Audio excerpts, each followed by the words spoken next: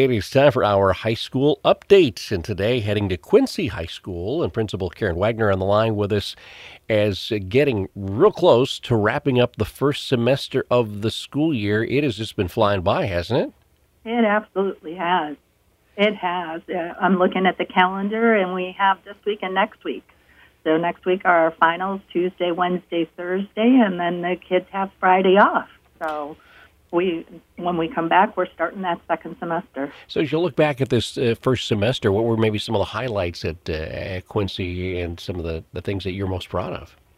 Oh, boy, it's hard to narrow that down to one. I would definitely say we had a food drive here, and students and parents and the community really responded. We had not only enough to supply the families in need that we had for Thanksgiving, but we had enough left over that we're going to be able to provide at Christmas time too. Our fall esports to kind of hop over in that direction. Great first season. Seems like just yesterday I was telling you about that we were going to have a team for the first time this year.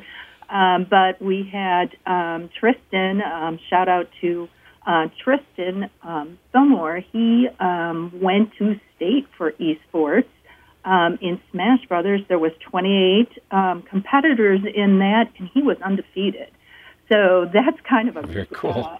A great start for that season. And, we've got Oriole Academy helping kids out. We've seen great growth from students enrolled in that program. Our after-school program continues to grow, and students are welcome to come Monday through Thursday to receive some special help with that. So lots of good things going on from first semester. All right, then turn the page to the second semester, and you've got some cool things happening then too, right? Yeah, we sure do. So besides the start of all of our winter sports, and robotics is going to get, they've started but kind of really get in motion. We have hired Jordan McLean to our math department. And not only is that going to be a help for our math department, but we're utilizing her in a little bit different way.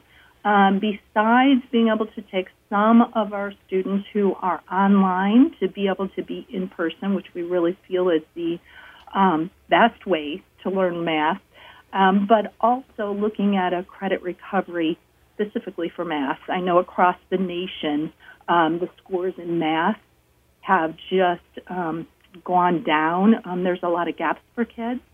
And this program allows the opportunity for a credit recovery, but also to have that timely mini lesson help on whatever kids are struggling with math from a math teacher. So we're really excited with that as a way to address some of those gaps. Great stuff, and that'll happen after the break for Christmas here, and a chance for everybody to kind of recharge their batteries a little bit, right? Absolutely. But we are super excited. I know time is going very quickly, and we'll have more information out too for our seniors and our senior parents. But I know that they're kind of feeling the turn of the page here too. Great stuff. Hey, Karen, thanks for checking in this morning. Great things happening, obviously, at Quincy High School, and have a very Merry Christmas and a restful break, all right? Thank you. You too. Take care. Karen Wegner from Quincy High School with us this morning on this edition of our High School Update.